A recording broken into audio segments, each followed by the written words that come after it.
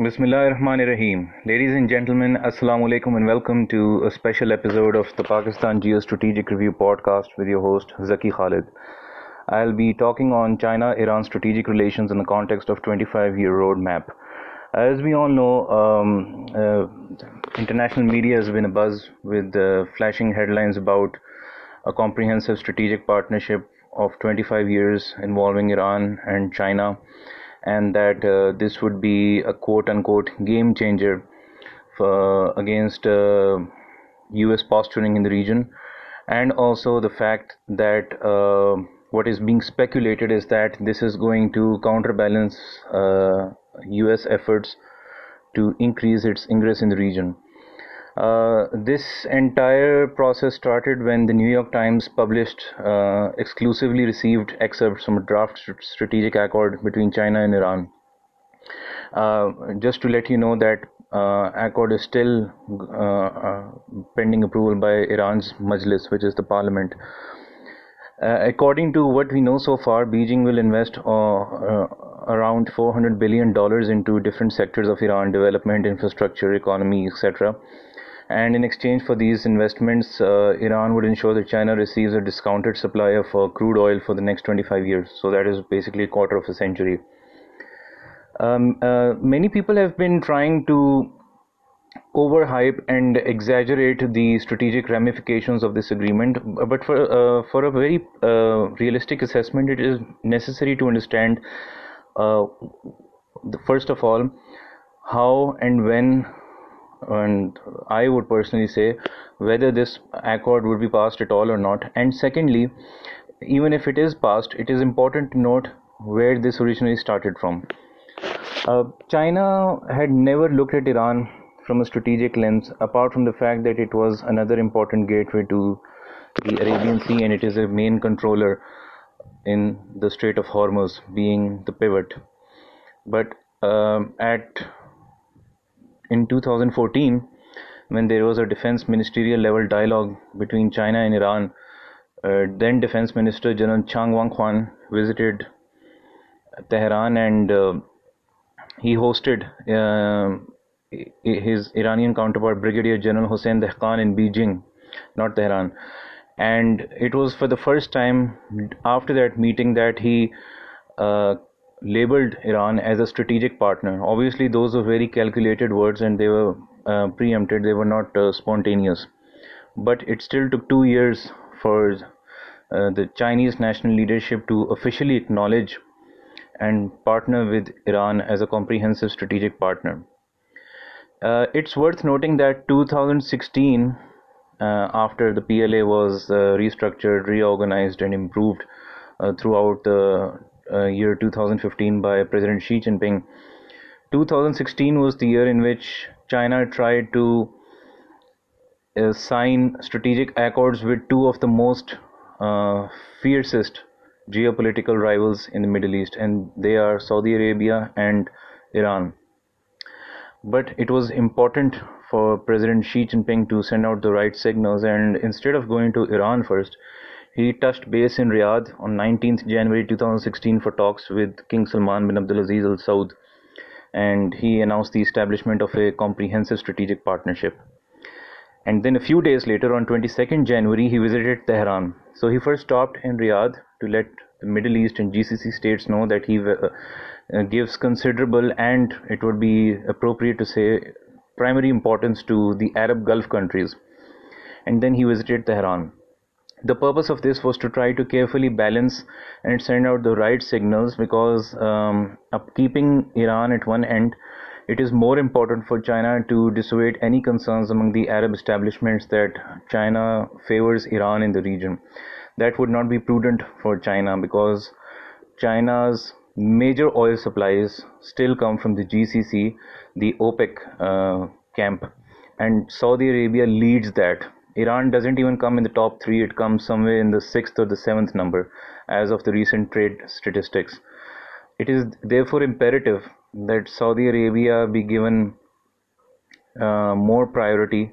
And this does not mean that China wants to undervalue its relationship with Iran, or it's trying to use it just as a satellite. No.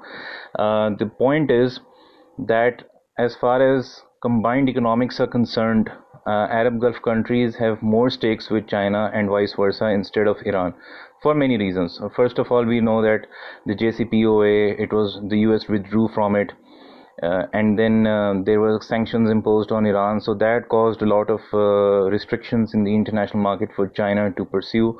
Iran suffered tremendously.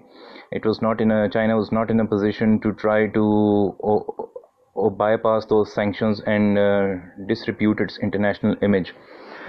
So what happened was that in January 2016, first a strategic partnership was signed with Saudi Arabia, and then a few days later, in the same month, with Iran. And interestingly, if you move 2 years ahead, in 2018, China signed another comprehensive strategic partnership accord, but this time with the UAE. So we see that there are at least two major GCC power players with whom China has strategic partnerships. Iran is obviously not a part of GCC, and it forms the rival component of Saudi Arabia and UAE. So these are some facts which analysts will have to take into consideration before they try to carry out any analyses or try to assess where the future trajectory of China-Iran relations will be headed. And it's interesting to note that the 2016 comprehensive strategic agreement between Iran and China, the full text of the agreement mentions a clause which says, concluding a bilateral 25-year comprehensive cooperation agreement on their agendas. Obviously, if you look, there is a precedent set by Pakistan when the China-Pakistan Economic Corridor was being signed.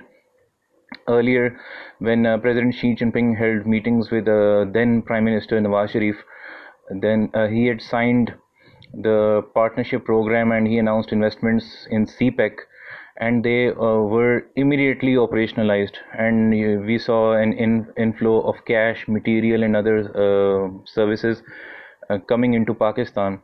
So when China means business, then it means business. It immediately starts cooperating. But we have noticed that in the case of Iran, it's still 4 years, and that 25-year roadmap hasn't been actually materialized. What was the reason for that?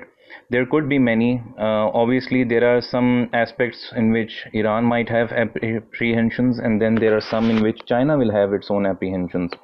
And I, for one, consider that more than Iran, because Iran is obviously desperately in need of a bailout, and it needs a guarantor of long-term investments, and 25 years is a wonderful time period to have economic guarantees.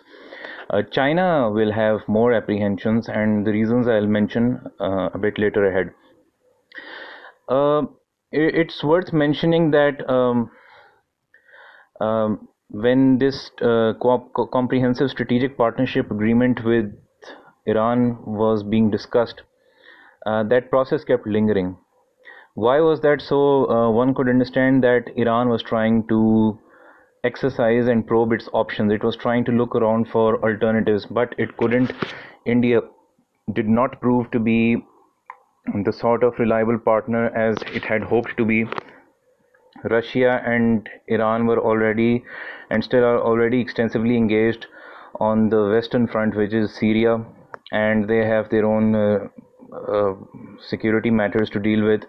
Economics was not the forum in which Russia and Iran could collaborate properly, as they were extensively involved at the security front.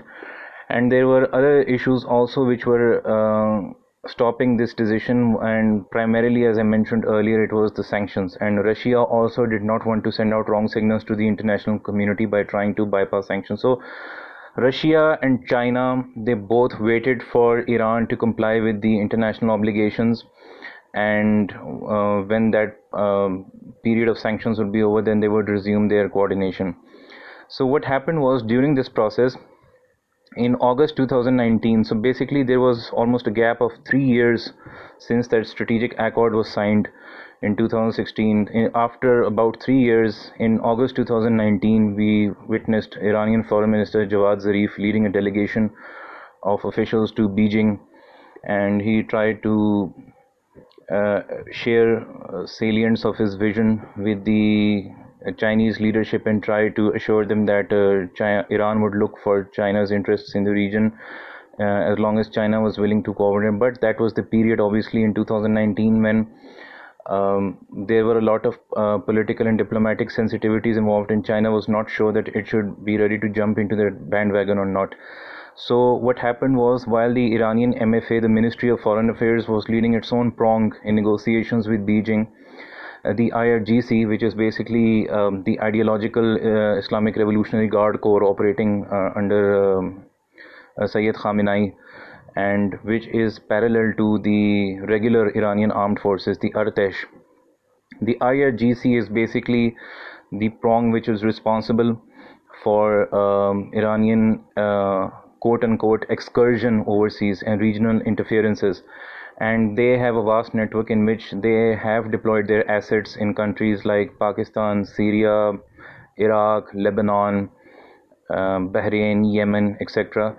And they needed these assurances that China or the PLA would be at their back, because that actually signals to you how important it is that they were in a survival mode, and they still are in a survival mode. The IRGC has faced a lot of sanctions. We witnessed last year the killing of the targeted assassination of Qasem Soleimani, the Quds Force commander, and we all know the Quds Force operates under IRGC. So what happened was, in 2019, when Qasem Soleimani was alive and Jawad Zarif had already finished his trip to Beijing, the Chief of Staff, Major General Mohammad Hossein Bakri, visited Beijing a month after Zarif in September 2019 to hold his own military-to-military dialogue with the PLA leadership on the same issues. So basically, the issue was the same, a 25-year strategic partnership, but there were two prongs going. One was the civilian government,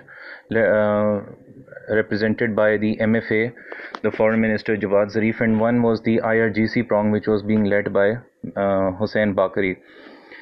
And just 3 months later, so first in August 2019, Jawad Zarif visits Beijing. September 2019, Hossein Bakri visits Beijing. 3 months later, in the end of 2019, so this was, you can say, a few weeks before Soleimani was assassinated, Bakri hosted Chinese military officials in Tehran. So these talks were going on, and you can very clearly see that Iran and its Quds Force, the IRGC Quds Force, continued its regional interferences and military confrontation with the US through clandestine means, while at the same time trying to negotiate with China. And who other than Major General Mohammad Hossein Bakri? And if you have read the personality profile of Mohammad Hossein Bakri, which you can easily find through open sources online, you'll see that he is one of the most hardcore of individuals who was involved as a young radical in the storming the US embassy in 1979 during the so-called Islamic Revolution of Iran, and he rose from the ranks through then. So he's a fully indoctrinated and loyal officer to the IRGC cadre, and especially Khamenei, the actual leadership of Iran. So this is basically, you can simply equate that this is Khamenei trying to negotiate with Beijing directly, and on the other hand we had Hassan Rouhani through Zarif trying to negotiate with his Chinese counterparts. So when we talk about influence and the impact factor that is involved, then obviously the symbolism of the Iranian Chief of Staff negotiating with Beijing is more important. Then we come to this important other observation, and that is the economic indicators.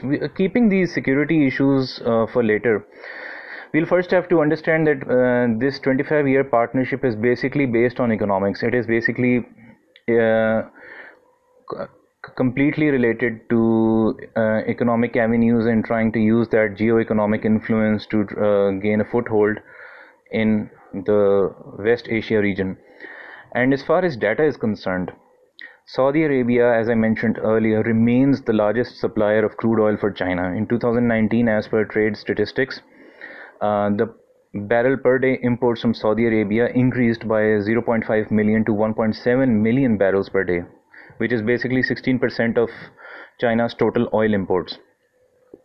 And I did some analysis. I went to the website of the American Enterprise Institute. They run this fantastic tracker called the China Global Investment Tracker.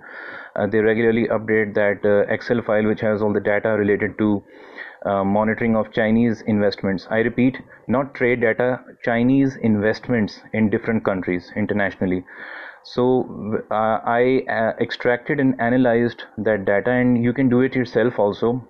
If you what I did was, you'll read more details in my upcoming article for the Center for Strategic and Contemporary Research in Islamabad.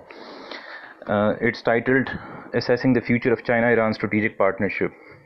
I would encourage you to read that article because that will contain a detailed analysis. I'll just give you a quick roundup of what I have discovered, and that is that if you analyze the quantum of Chinese investments in Saudi Arabia and Iran as case studies since 2016, when China inked strategic agreements with both countries, you'll see that from 2016 till the end of 2017, China kept investing twice more in Iran as compared to Saudi Arabia. But from 2018 onwards, it almost tripled investments in Saudi Arabia and reduced those in Iran.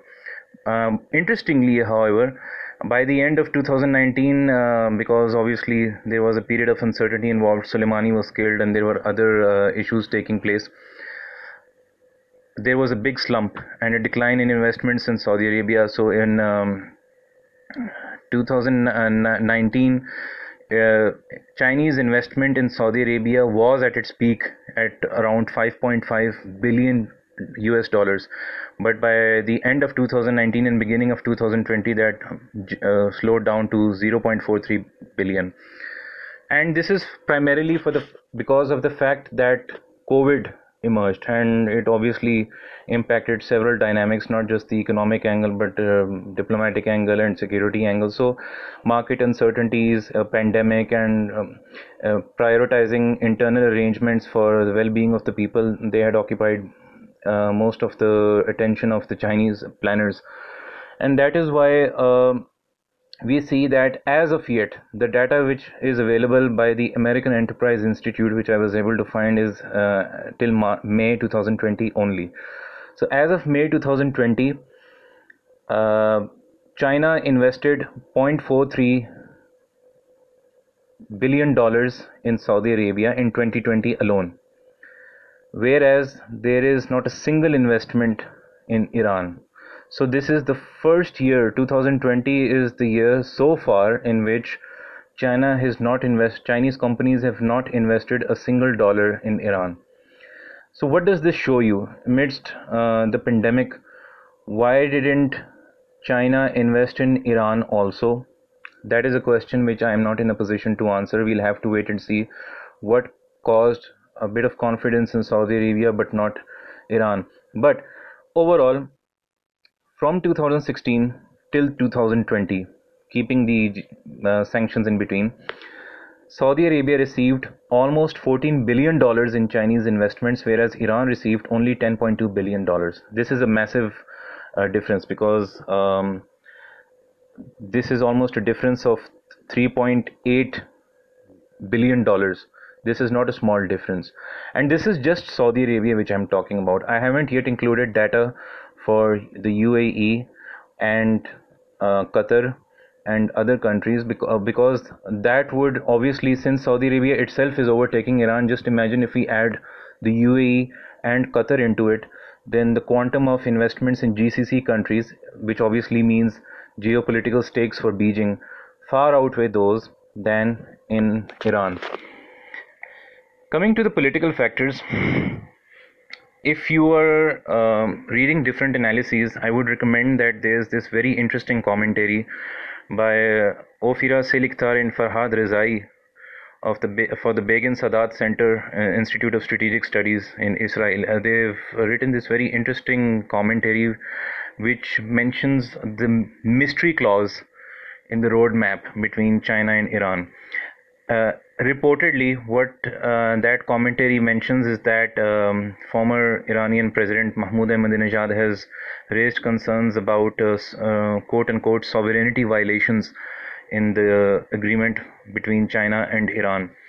I wasn't able to check those documents myself because they require a paid version. It would be inappropriate if I try to base my arguments on something which I've not read myself. But uh, Selikhtar and Rizai have read those documents, and what they say is that this is we still don't know whether Ahmadinejad is trying to score brownie points being in the opposition, but it appears that there is actually that mystery clause does actually have implications which would bind the IRGC not to misuse funds meant for the economic revival of Iran. Apparently, Beijing will ensure that Tehran does not misuse revenue from this agreement to promote its destabilizing regional policies through the Quds Force. And Selikhtar and Rizai, they rightly say that even if there are any hidden conditions or even a blatant condition mentioned in the document, who's to say that the IRGC and Quds Force would discontinue their activities in the region? And this is factual because despite signing the Joint Comprehensive Plan of Action, Iran continued its aggressive regional interventions.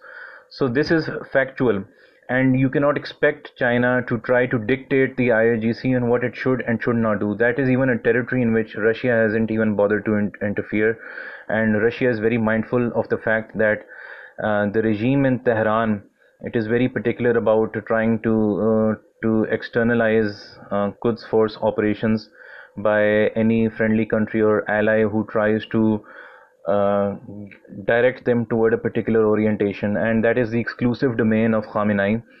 No country is in a position, or no country will ever be allowed to dictate the IRGC and what it should and should not do. So yes, there could be reason to believe that Ahmadinejad is trying to score politics by raising hue and cry over sovereignty violations, but this is interesting, and it will be interesting to note what that mystery clause is, um, because the fact of the matter remains, Tehran will continue its involvement in neighboring regional countries, as its strategy is to maintain regional dominance and try to create a crescent, an arc of influence around Arab Gulf states for various political and economic interests. And I am a personal believer in the fact that I have been following Alexander Dugin and the Eurasia Party, which continues to exercise significant influence in the workings of the Kremlin, especially President Vladimir Putin of Russia. And if you've read Dugin's work, I have had the fortune or good or misfortune of reading Dugin's works, his fascist ideology and his expansionist agenda to revive the Russian Empire. And part of that strategy, we've seen Ossetia uh, taking over Crimea.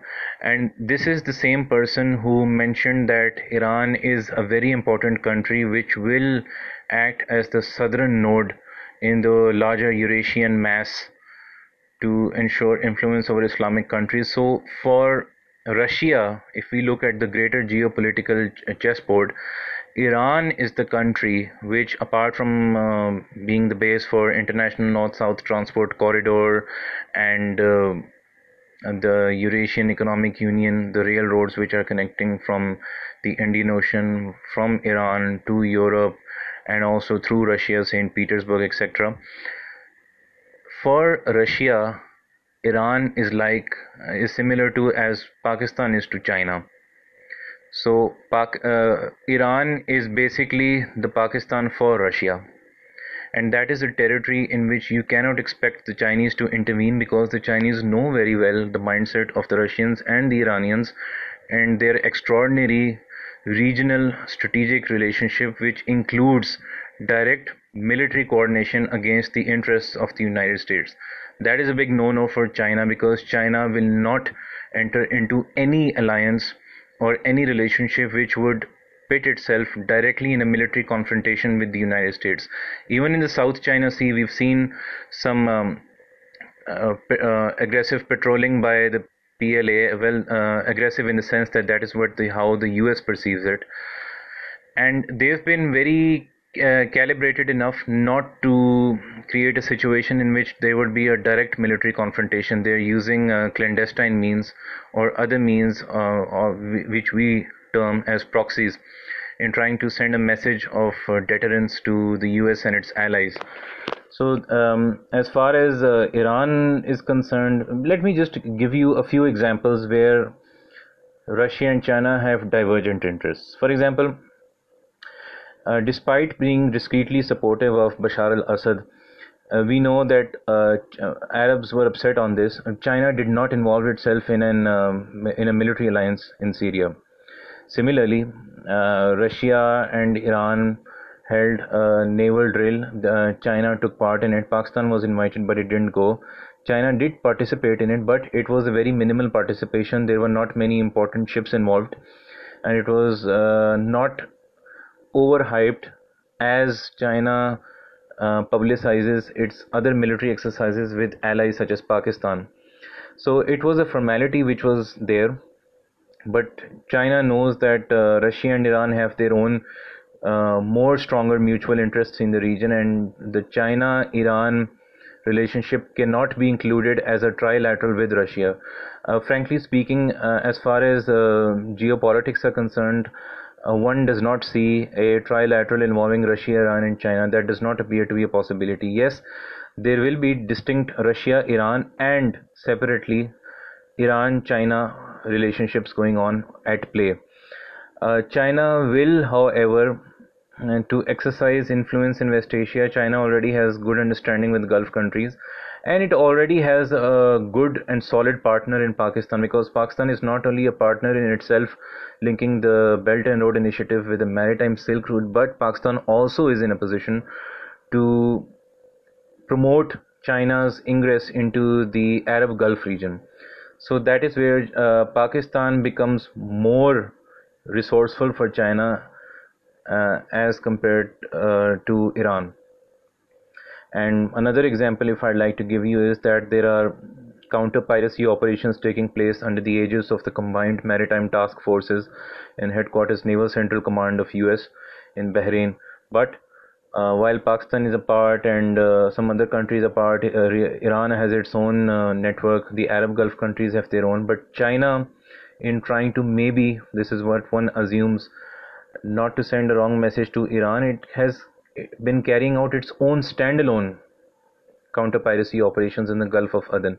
It has not, obviously you could not expect China to become part of CMF or NAVCENT, but China did not participate in any Gulf alliance, and its relationship with Pakistan also in the maritime realm is purely bilateral. They prefer not to involve any other third actor in it, because China, as I mentioned earlier, is very particular about its neutral image in West Asia.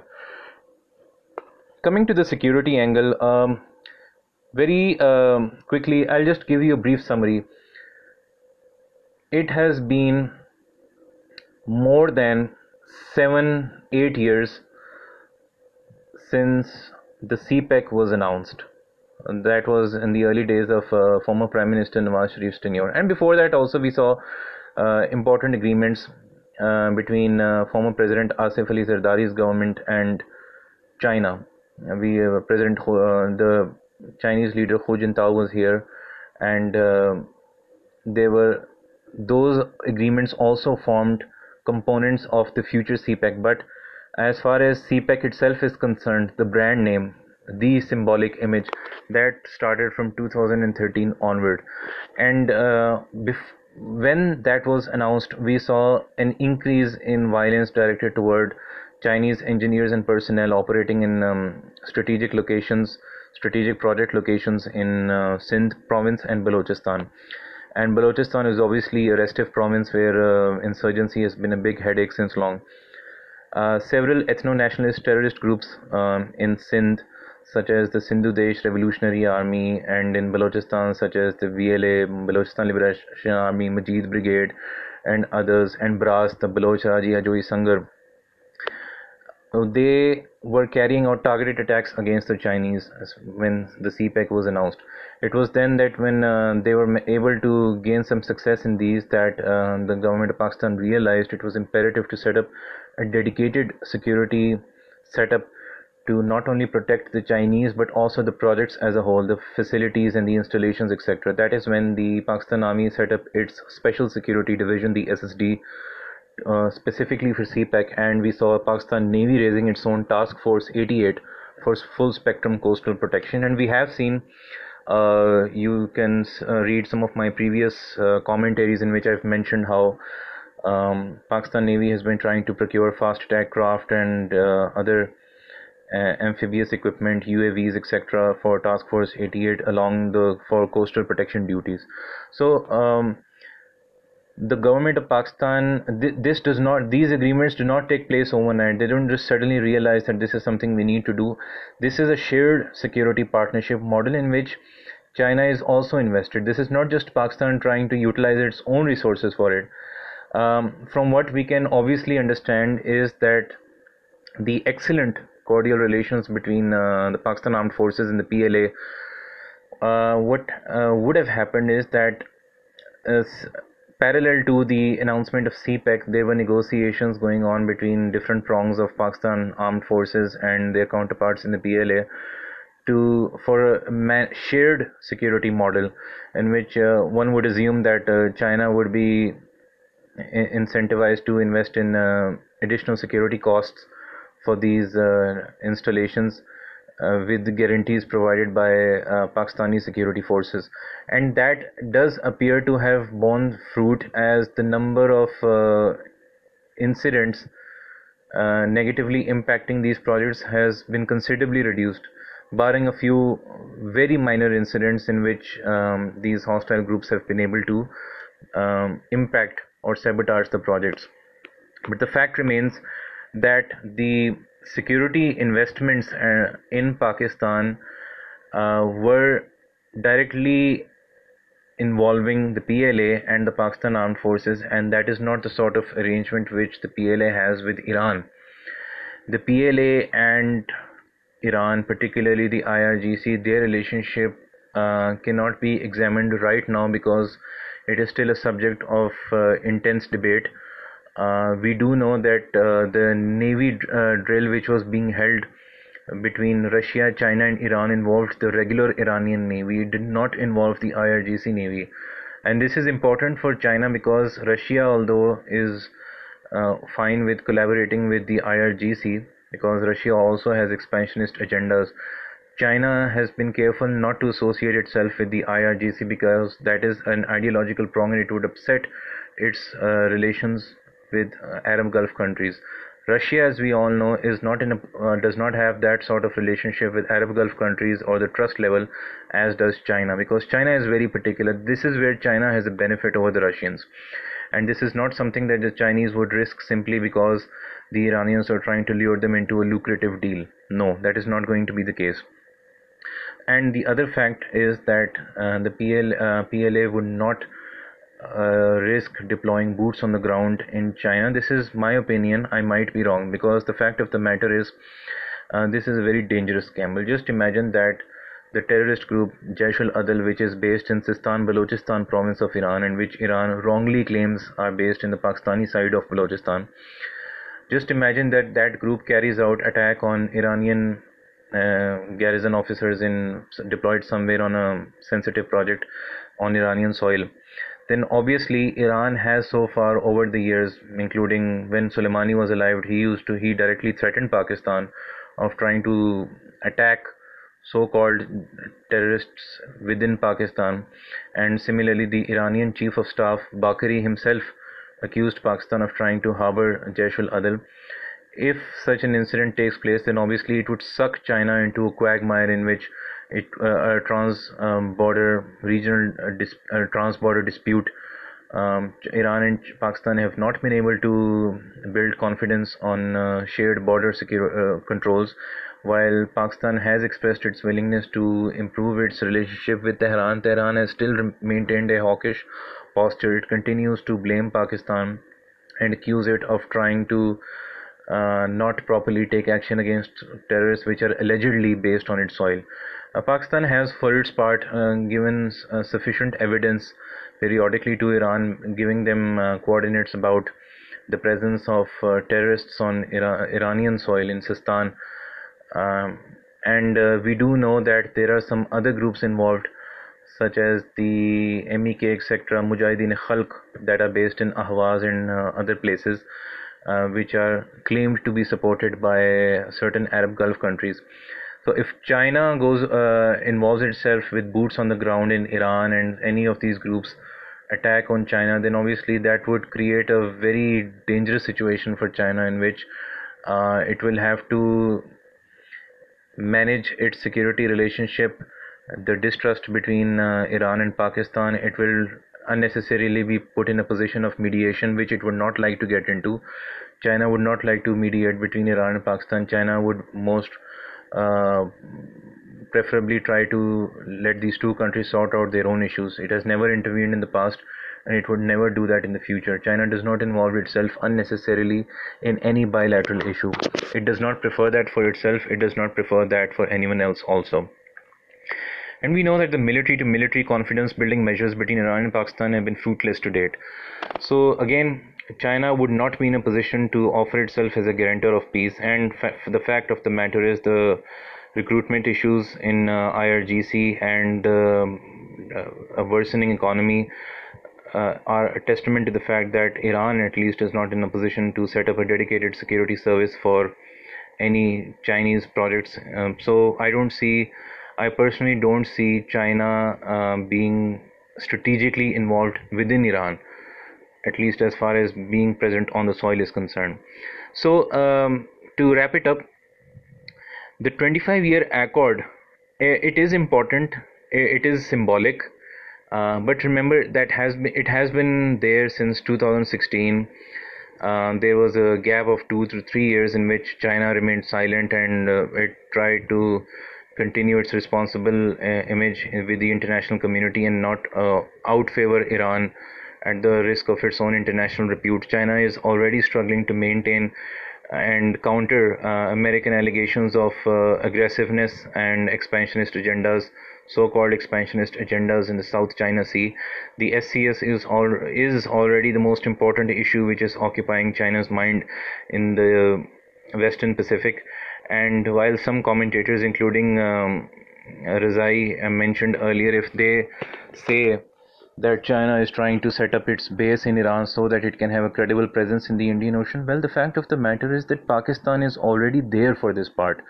It is well understood by geostrategic analysts that China is not just economically interested in Pakistan. Obviously, apart from Djibouti, the only other place where China could find a proper berthing and replenishment facility for its maritime interests in the Indian Ocean, that is Pakistan, whether it is Karachi, whether it is Gwadar. But the important thing to note over here is Djibouti is just a logistics base, but Pakistan is a country with which China has an all-weather comprehensive strategic partnership.